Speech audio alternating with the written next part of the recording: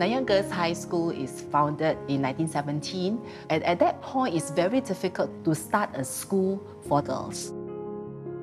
So because of this revolutionary spirit that we have since this school is founded, we would like to make sure that our girls are really relevant in the 21st century. Students these days, they are wired differently from our time. So I think that we really have to use a medium and approach that is exciting so that they will look forward to learning and they will not just learn from the teachers, but to be independent learner as well.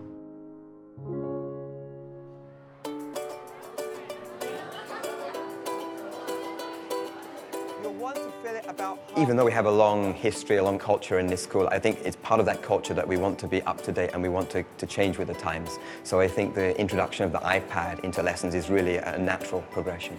We had a framework as to what we wanted to achieve. We wanted to see more student-centered activities. We wanted more peer collaboration. We wanted more differentiation. And we also wanted to see more metacognition. Which leads to Juliet weeping for Romeo and is forced to marry Paris.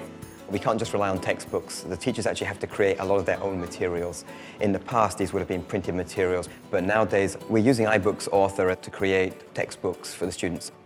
We're able to integrate video clips into the book, which makes the learning far more interactive. We've also, of course, been able to put in questions so the students can actually do self-assessment as they're learning. The great thing about the iPad is the students can learn at their own pace. When the iPad is used in class, there was a lot more individual work where the children can go as fast as they need to, or if they need to check up a little bit more, go a little bit slower, that's fine. The iPad has also changed the way that teachers and students interact.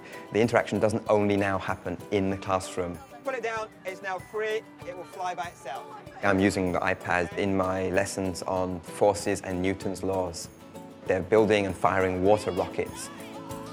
And they're using the iPad not only to document the process, but they're using apps that can measure the angle of launch, to create velocity time graphs, to map the trajectory of the path, and so on. So what we're actually doing now is we're taking them out. They have a chance to have some fun, but at the same time do some mini projects looking into kinematics to do with the rocket. The iPad can do so many things at the same time. Without the iPad, we would have had to get in video cameras, still cameras, and some of the calculations would have required a lot more work, whereas the apps, you can see everything appear in front of you. Now the learning is more real-world learning.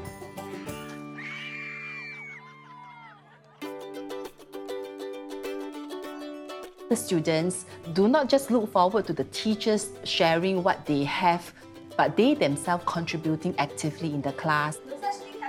I think that level of enthusiasm, passion and excitement in learning is a lot more than in a conventional classroom. The students are becoming the center of the classroom.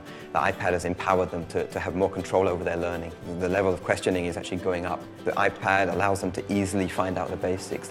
They now move on and they ask us much more challenging, higher order thinking questions. We really think that an engaging way of getting our students to learn is just for them to go out there and experience the real world with a device like iPad in hand.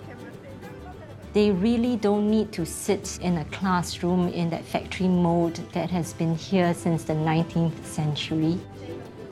That is the kind of exciting, meaningful lessons that I hope for the children.